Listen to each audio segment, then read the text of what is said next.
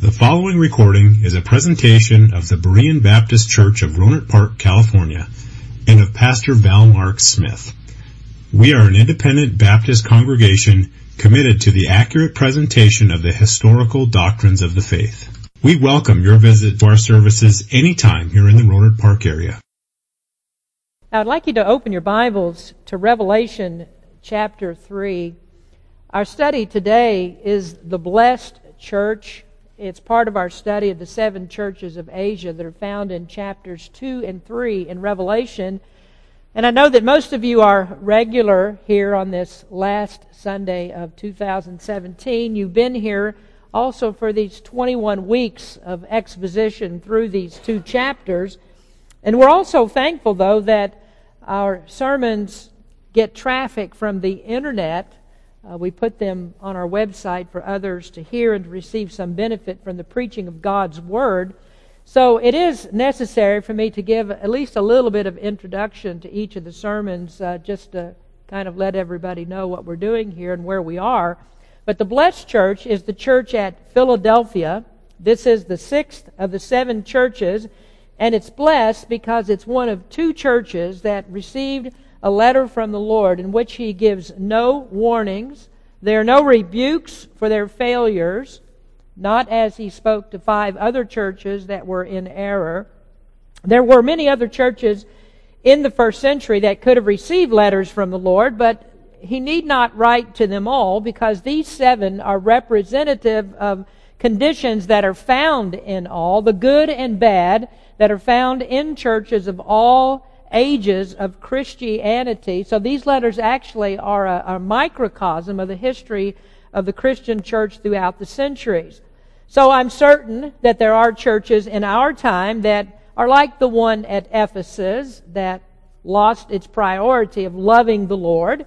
There are churches like the one at Pergamos that compromised with the culture. There are ones like the one in Thyatira that went into deep doctrinal heresy. There are ones like the church at Sardis, where Christ said, you have a reputation that you are alive, but you're actually dead. There are churches like the one in Smyrna, persecuted churches. And still, after all these centuries of Christianity, there are Christians in the world that are persecuted. They've tried to live for the Lord, they've lived their faith, and they're persecuted by the world. But then thankfully, there's some that are like Philadelphia. The news of the churches is not all bad. And though we must faithfully preach all the negatives that are in Scripture because the Lord requires it of us, He also gives us an opportunity to preach a positive message to His people. And thus He preserved a letter to a good church, a church that was what He intended that His churches would be. And they're blessed because they have the Lord's commendation.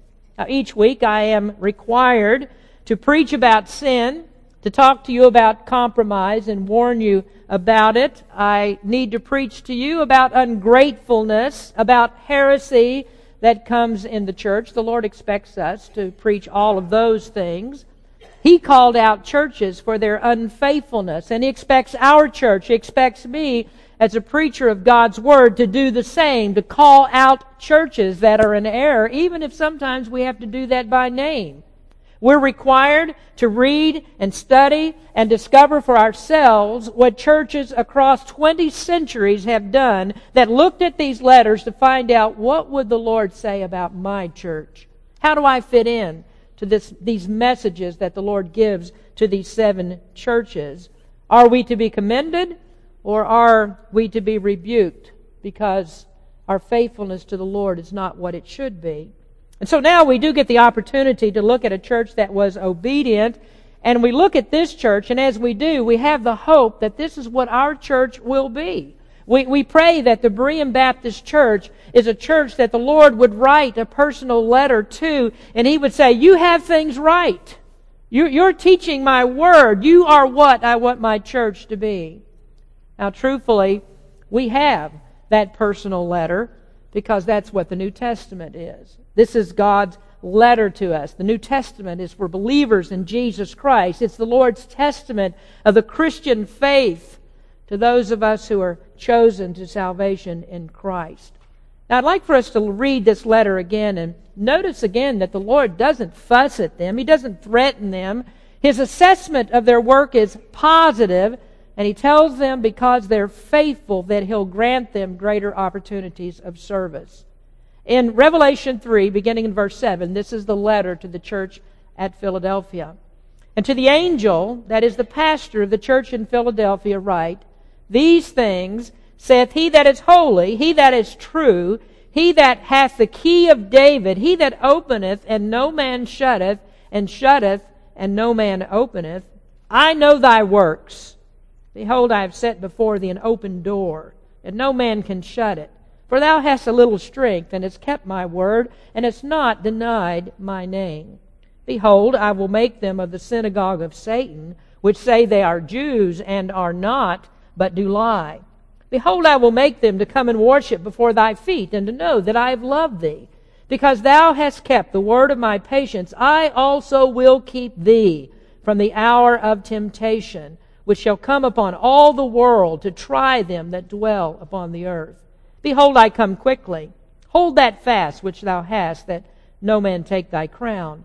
Him that overcometh will I make a pillar in the temple of my God, and he shall go no more out. And I will write upon him the name of my God, and the name of the city of my God, which is the New Jerusalem, which cometh down out of heaven from my God.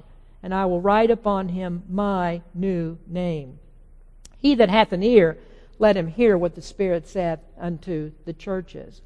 Now, Philadelphia is the blessed church, and this is the church that we want to be. Let me tell you just a little bit of the history of Philadelphia. For newbies, if we have anyone here today who hasn't heard, this is not the city in Pennsylvania. There's no Independence Hall. There's no connection to the Revolutionary War. This is not American history that we're speaking of. There is no Declaration of Independence. There are no declarations made except this letter to a church that was serving and glorifying Jesus Christ. But this is the city in the ancient world, the one for which our city in this country is named. Philadelphia is derived from the word Philadelphos, the Greek word Philadelphos, which means one who loves his brother. Now that certainly sounds to us like a Christian ideal, that surely this must be a Christian city, and this is why it's founded because of Christianity. But that's not right. This city was founded long before there was a Christian church. But yet it's not as old as the other cities that these other churches were in. It's not as old as the cities of Ephesus, not as old as Pergamos or Sardis. This is a city that was founded only about 150 years before Christ came. It was settled by colonists who came from Pergamos, and it was founded during the reign of King Attalus II, who was ruling in Pergamos.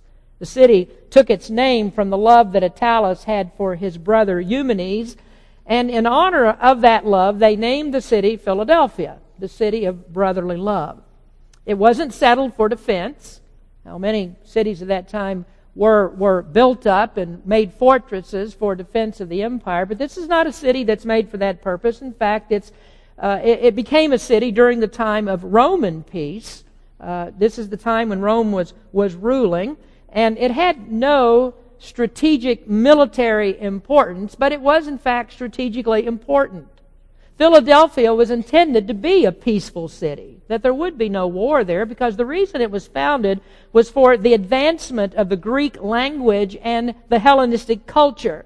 It was founded so that two areas of Asia Minor, Phrygia and Lydia, would learn the Greek language, and then they would be saturated with that Hellenistic culture. And you may recognize those two regions, Phrygia and Lydia, from the travels of the Apostle Paul. There are never any accidents in God's plans. The Greek language was integral to the availability of the gospel in a language that large numbers of people could understand. Now remember, we talked about that in the Christmas message last week. By the time that Christ came, Greek was known across the entire world, the known world, and this figures into something we'll talk about a little bit later, significant a little bit later as we discuss the gospel of Jesus Christ. Now, another interesting characteristic of this region is the similarity to our area here in California.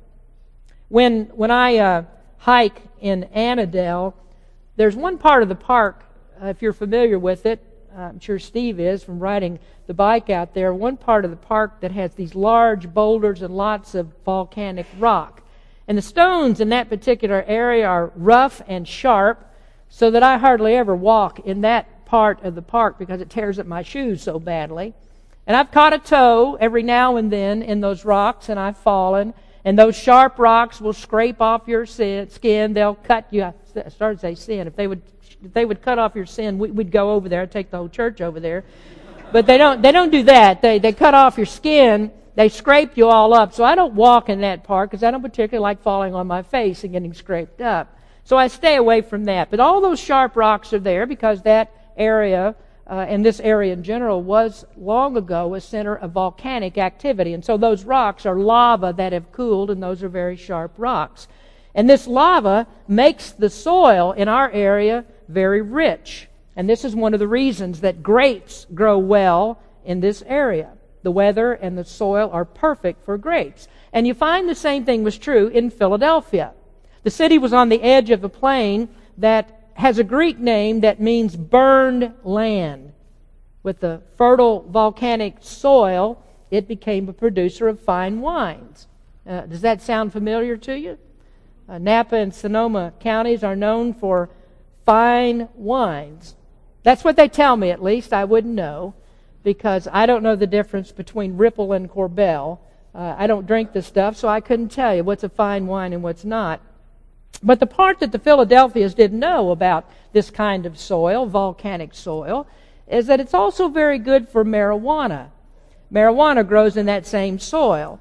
And the wineries of Sonoma County and Napa counties have discovered that, and since tomorrow it's legal not only to drink yourself into a stupor, but to stone yourself into senseless idiocy. The wineries have learned that we ought to grow marijuana as well as grapes, and that'll be a good crop for us. And I know many of you are anxious for tomorrow to happen, so you can go out and buy some.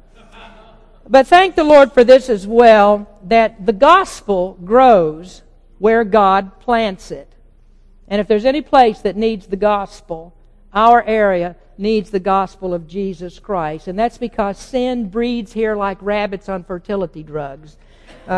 You think about that when we get to talking about doors of opportunity in these next couple of weeks. Now, one more important note about Philadelphia is that it's like our area, perhaps even worse for seismic activity, that there were lots of earthquakes. Those were common. And that's one of the things that makes for the spiritual comparisons that Jesus has in this letter. Each of the letters has this kind of a twist where Jesus uses a familiar point of reference, and each of these churches a familiar point that he plays off of that reference to make his point. Now, remember how he used the two-edged sword when he spoke to one of the churches, and he used the saying, a stone with a new name that's written on it, or the rod of iron, or the church that's looks like it's living but it's dead. Those are examples that were recognized as spiritual metaphors. Now, in this letter, the spiritual metaphors are things like a door of opportunity. That is, the gospel that must be pushed out into the surrounding area. But another metaphor that you read it just a moment ago as we looked at the letter was the pillar in the temple. And that stands for stability in an earthquake zone where there is no stability. And so with that history, we move on, and that helps us to understand references that are in the letter. Without the background, then we miss the implications of these spiritual metaphors. Now, let me remind you then of our history in studying this letter. We began a couple of weeks ago, 3 weeks ago or so, by speaking of the omnipotence of Christ. In the introduction of the letter, Christ is presented as Almighty God. That's in verse number 7, where he says he is the holy and the true. Only God can make this claim. Only God is perfectly holy. Only God is full of truth. And you remember that the word used there for truth is a word that means that he is truth, that personally he is truth. He holds the key of David. That's a euphemism for ruling authority or the sovereign way in which He dispenses the treasury of His benefits for His people. And the sovereignty of Christ, that will also come back into view again as we talk about the gospel of Christ. But now going on in our study, we come to the commendations that Christ made to this faithful church and what the Lord has to say to them because of their steadfast obedience. He doesn't say anything negative about them. He doesn't warn them. What we read here is all good for God's people.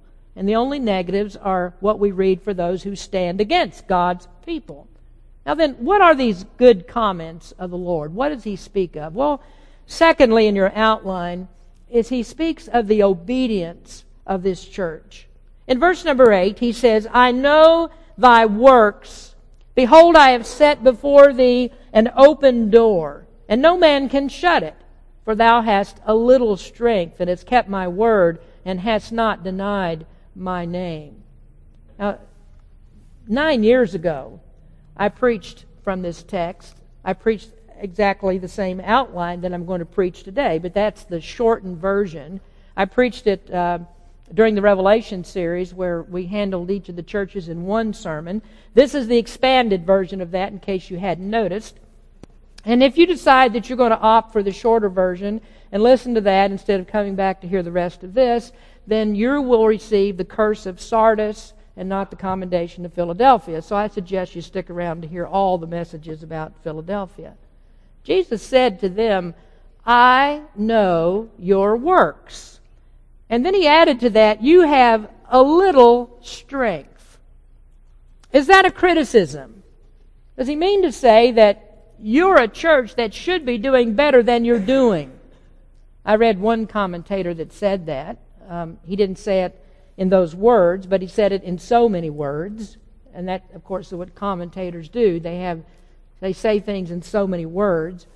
And in his opinion, Christ said to them, you are a church without vigor.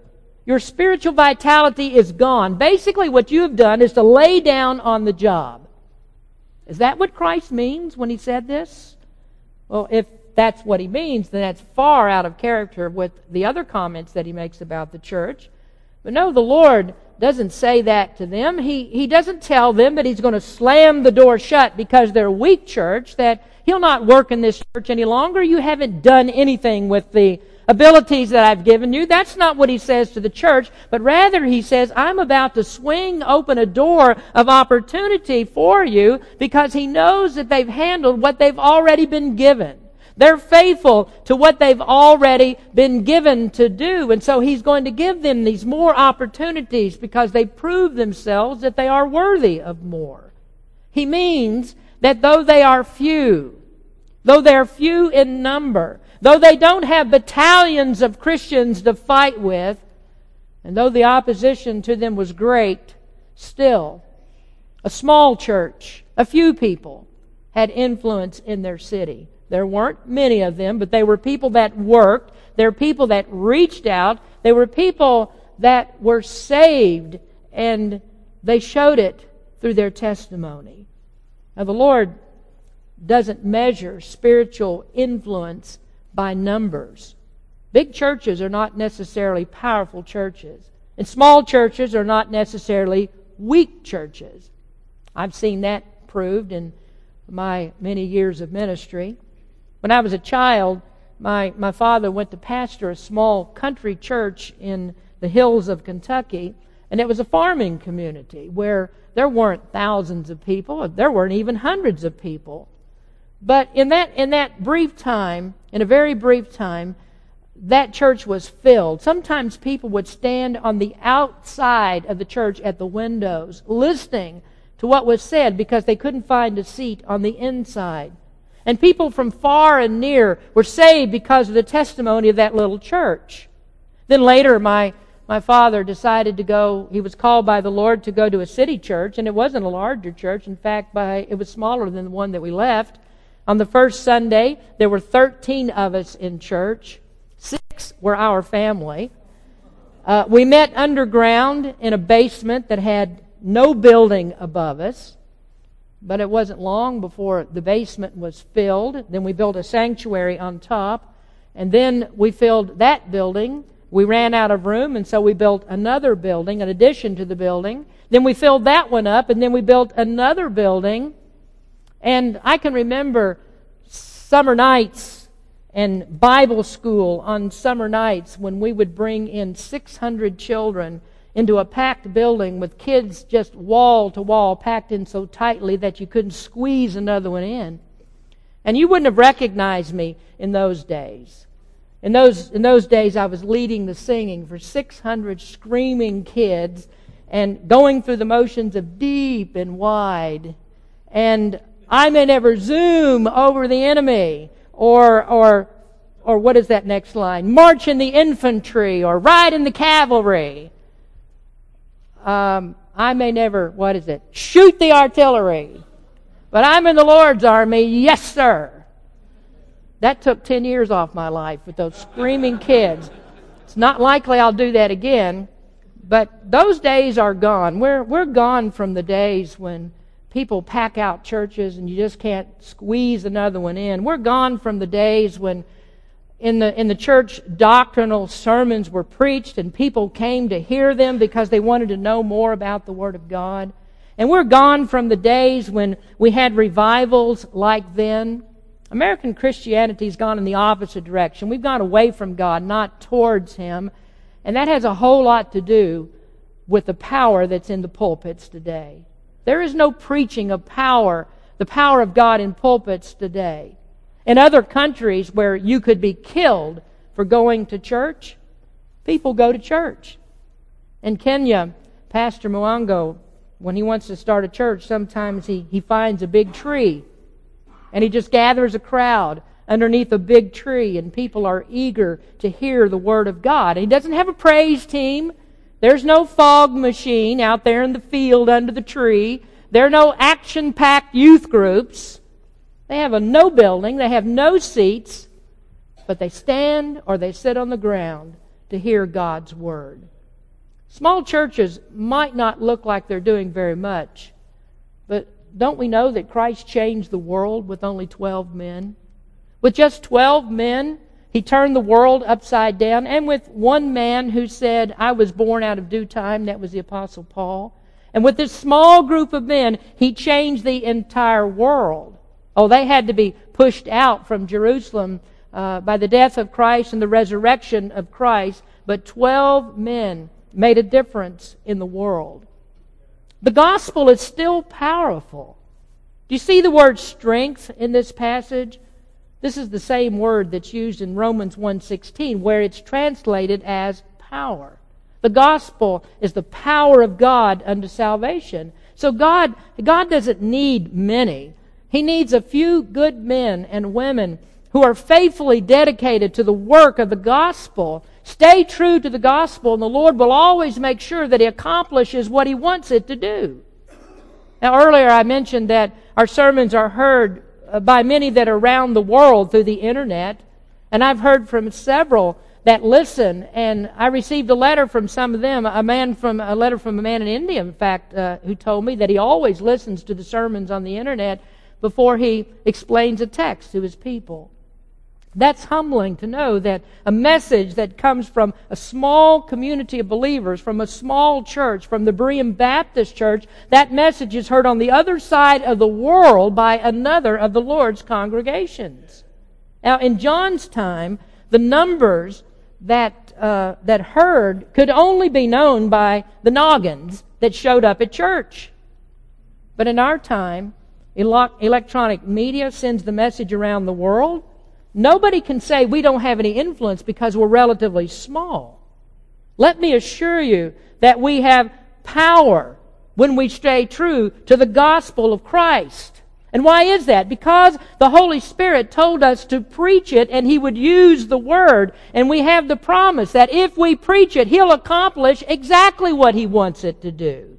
And we may not see all that it does.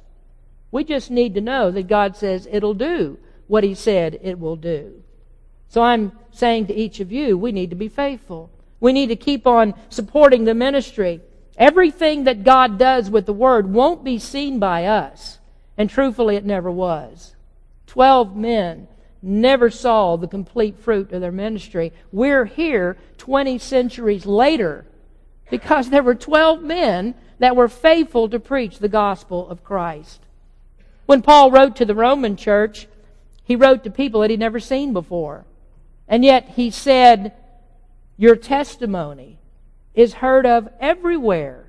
He said this in Romans 1 verse 8. Your faith is spoken of throughout the entire world. Did you know there's nothing in the Scriptures about the founding of the Roman church? So how did it get there? How did the gospel get from Jerusalem to Rome?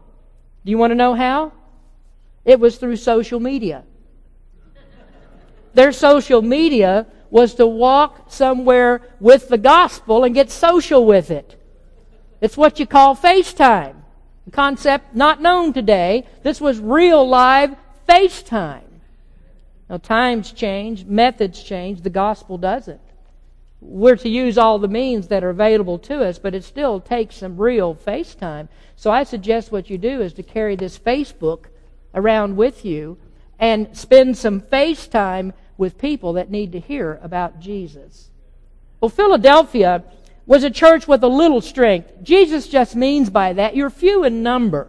The opposition was great, but still they made a difference. Because they were obedient to Christ's first command in the commission, He said to them, I'm going to give you more. You prove that you're faithful, so you'll get more opportunities of service. Now let's explore that thought just a little bit further. What did this church do in their obedience? Well, we see in the text that first they persevered in the Word. They persevered. Jesus said, you have kept my word. And we need to look behind the English version to discern the meaning of that statement. Kept is the translation of a word that means to guard. It means to keep an eye on it. And in this context, it means you are careful to keep your eyes on the Word, and you are careful to stay in that Word. Look at verse number 10. We see the word again. You have kept the word of my patience. Patience is the same word as endure. That means you stuck with it. You stayed there. They persevered in the faith. They kept the word by enduring patiently. Now let me help you to understand how this word was perceived in their community.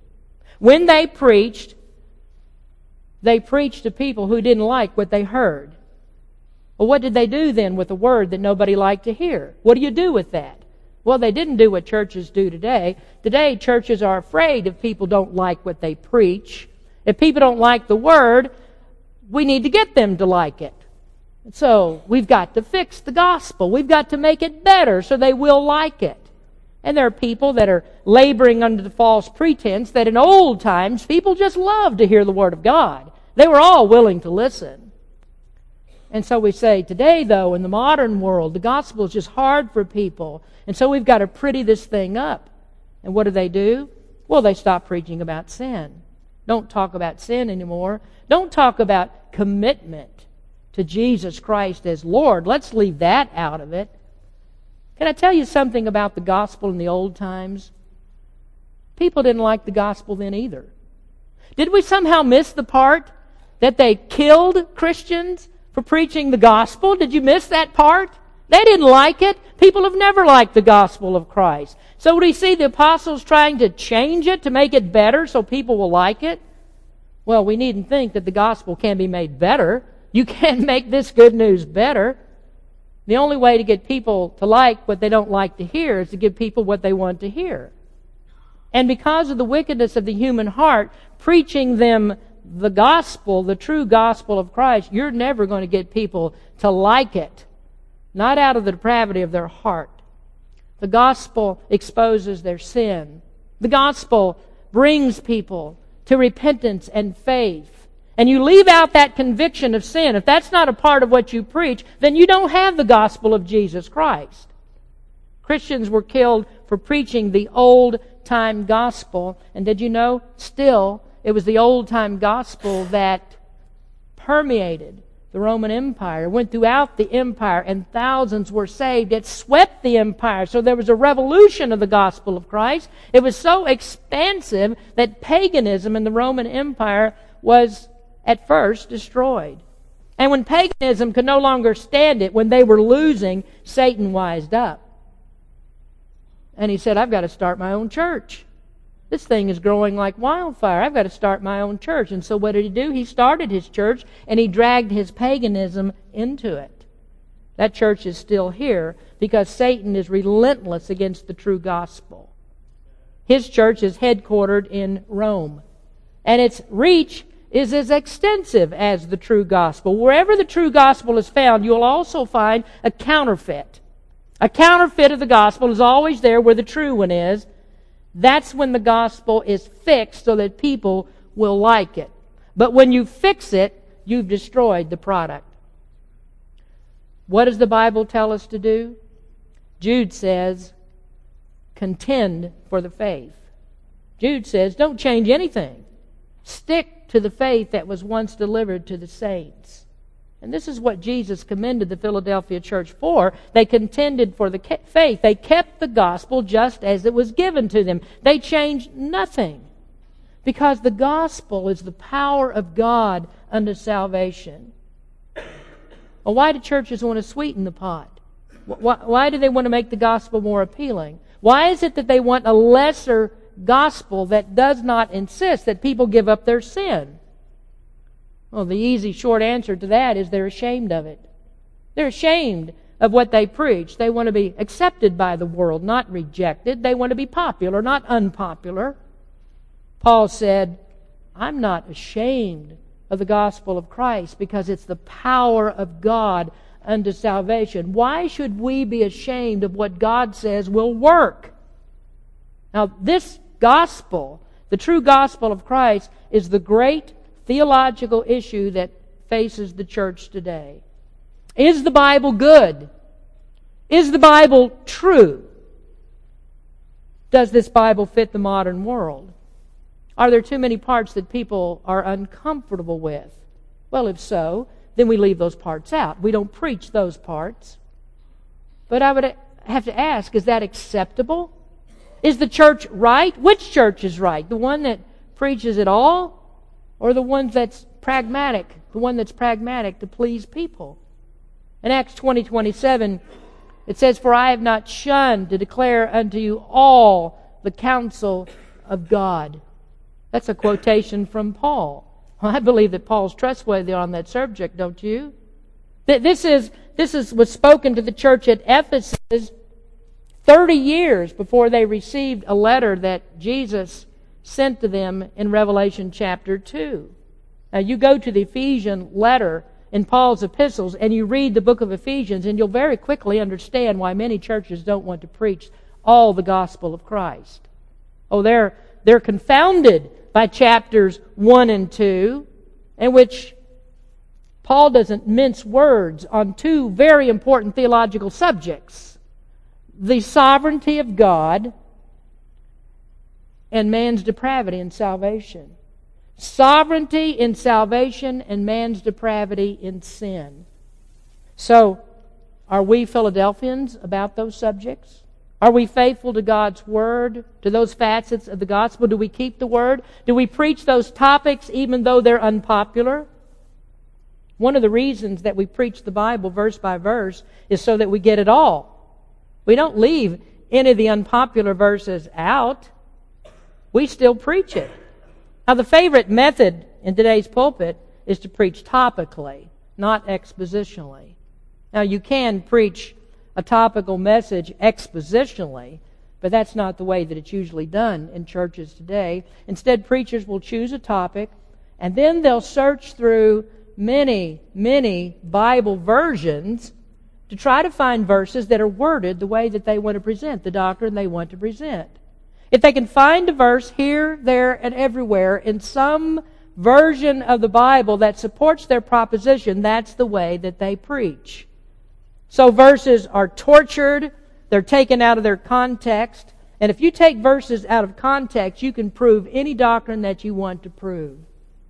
I know you've all heard the old joke, I've used it before, where Luke wrote about Judas, and he said Judas went and hanged himself. And Jesus told the Jews that they were to act like the Good Samaritan, and He said to them, "Go and do likewise." Now, those two verses are not connected. They don't have anything to do with each other, but both of them are in the Bible, and both of those are true. But you put those two verses together, and they're wholly untrue. Judas went and hanged himself. Go and do likewise. That's not true. You shouldn't do that. But that's the modern method of preaching.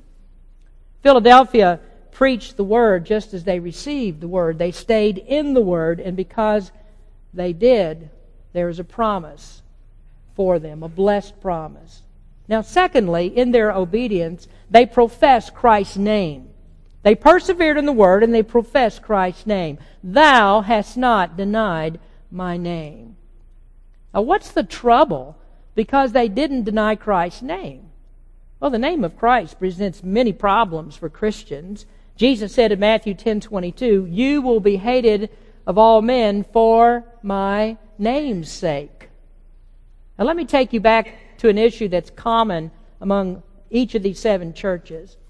The name of Christ is not about the letters that are in His name. They're not about the letters that make up the name. It's not about the sound of that name, whether it's a name that we like or dislike. There are names that I don't like. A good Bible name that you might want to give your kids, your boys, is a name like Joshua. That's a good name for a boy.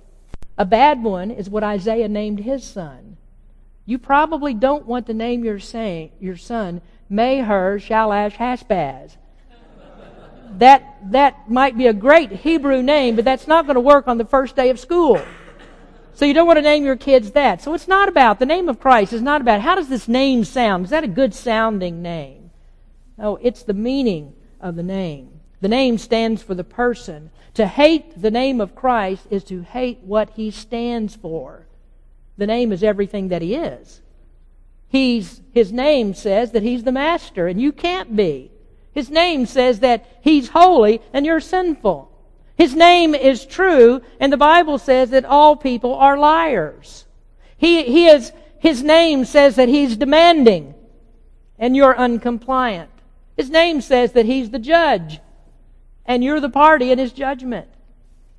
And then most importantly, relating to the first century issue, He is Lord, and He alone is Lord, and that put Him in competition with the Caesars who claimed they were Lord. Christians collided with the culture on this. The cities that we're talking about here, they built temples to the Caesars, and they worshiped them as gods. So in each of these 7 cities, they worshiped Caesar. For a time, even Philadelphia changed its name. At one time in history, it was known as Neo-Caesarea, the new city of Caesar. And they changed the name because they were in gratitude for what Caesar had done for them. Gratitude that they never gave to the true God. Isn't that exactly what Paul said people would do? Romans 1:21, because that when they knew God, they glorified Him not as God, neither were thankful, but became vain in their imaginations, and their foolish heart was darkened. So there's always this conflict going on in the first century between Jesus and Caesar. To be accepted into the culture, Christians must say, Kaiser Kyrios, or Caesar is Lord. Christians would never do it. Most of them shouldn't or wouldn't do it. To them, it's only Christos Kyrios. Christ is Lord.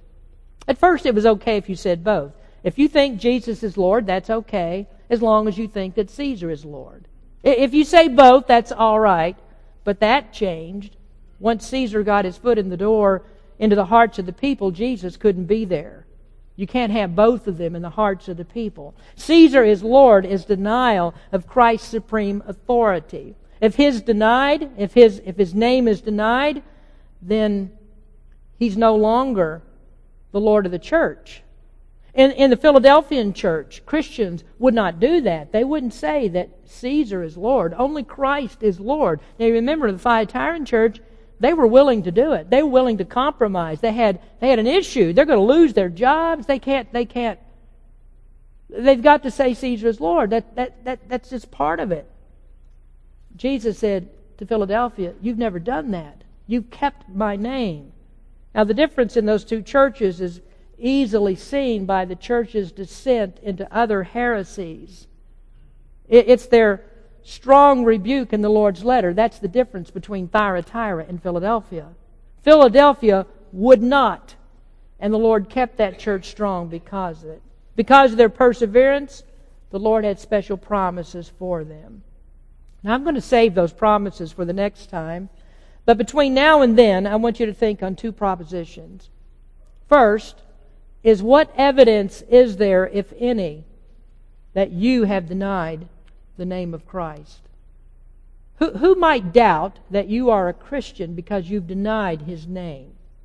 Secondly, what evidence is there, if any, that you've not denied the name of Christ? Have you been proactive in that you have not denied Christ's name? Who knows that you are a Christian because you have not denied Christ?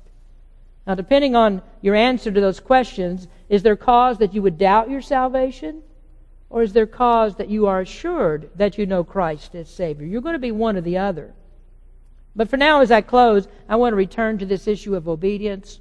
Christos Kyrios, the one who wrote this letter, the omnipotent sovereign one, the one who's holy and true, the one who's eminently qualified to judge this issue, made a decision about this church.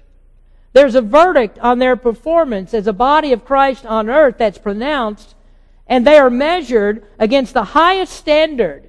It's the standard of righteousness and holiness and the truth of the author of the letter. And the author of the letter does not say anything about faults. There are no warnings. There are no threats. Instead, there are commendations. And there are promises without any whispers of complaint. Are we justified in saying in these days that that's the way the Lord will judge us? If not, then why not? If so, then why so? How would the Lord pronounce judgment on us? Someday we're going to stand before the judge, and then it's going to be too late to correct the errors. The time to do it, if we have something wrong, is to do that today, to do that now. And so, as Philadelphia, are we best described by the errors of Pergamos and Thyatira and Sardis? Or are we to be described by the virtues of a church like Philadelphia? 7 churches in chapters 2 and 3 represent churches in all ages. Our duty is to look at the letters and to see, where are we in these letters? Are we to be commended, or are we to be chastised for not being faithful to the Lord's church? He that hath an ear, let him hear what the Spirit saith to the churches. Let's pray. Heavenly Father, we come to you now, Lord, and once again, as we need to do every time we open the Word of God, is to confess that we are sinners. We're not perfect. We're not trying to say that we are perfect. We're not trying to say that Berean Baptist Church has never had a fault. Lord, we know that we have, but we pray that we would confess those sins, and we would do something about those sins by the marvelous grace of your Holy Spirit, that you would renew us to repentance and help us to overcome all these evils that we do. And Lord, we pray that we might be a church that's still working for you, that still walks through all the doors of opportunities that you give. Lord, we pray to be a Philadelphia church, one that can be commended, that there are no serious errors that need to be addressed. We thank you, Lord, that when we can stand true to your word and receive that blessing. We pray for your people today.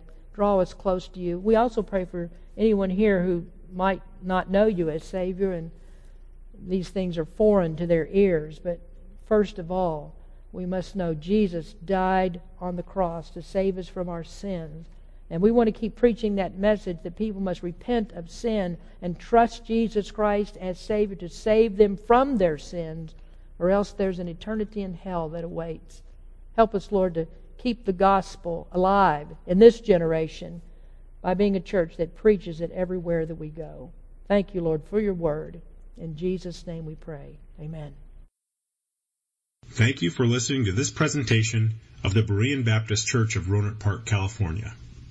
If you would like further information about our church, please feel free to call us at area code 707-584-7275 or write to us at Berean Baptist Church, 6298 Country Club Drive, Rohnert Park, California, 94928. Additionally, you may visit us on the World Wide Web at www.bbaptist.org.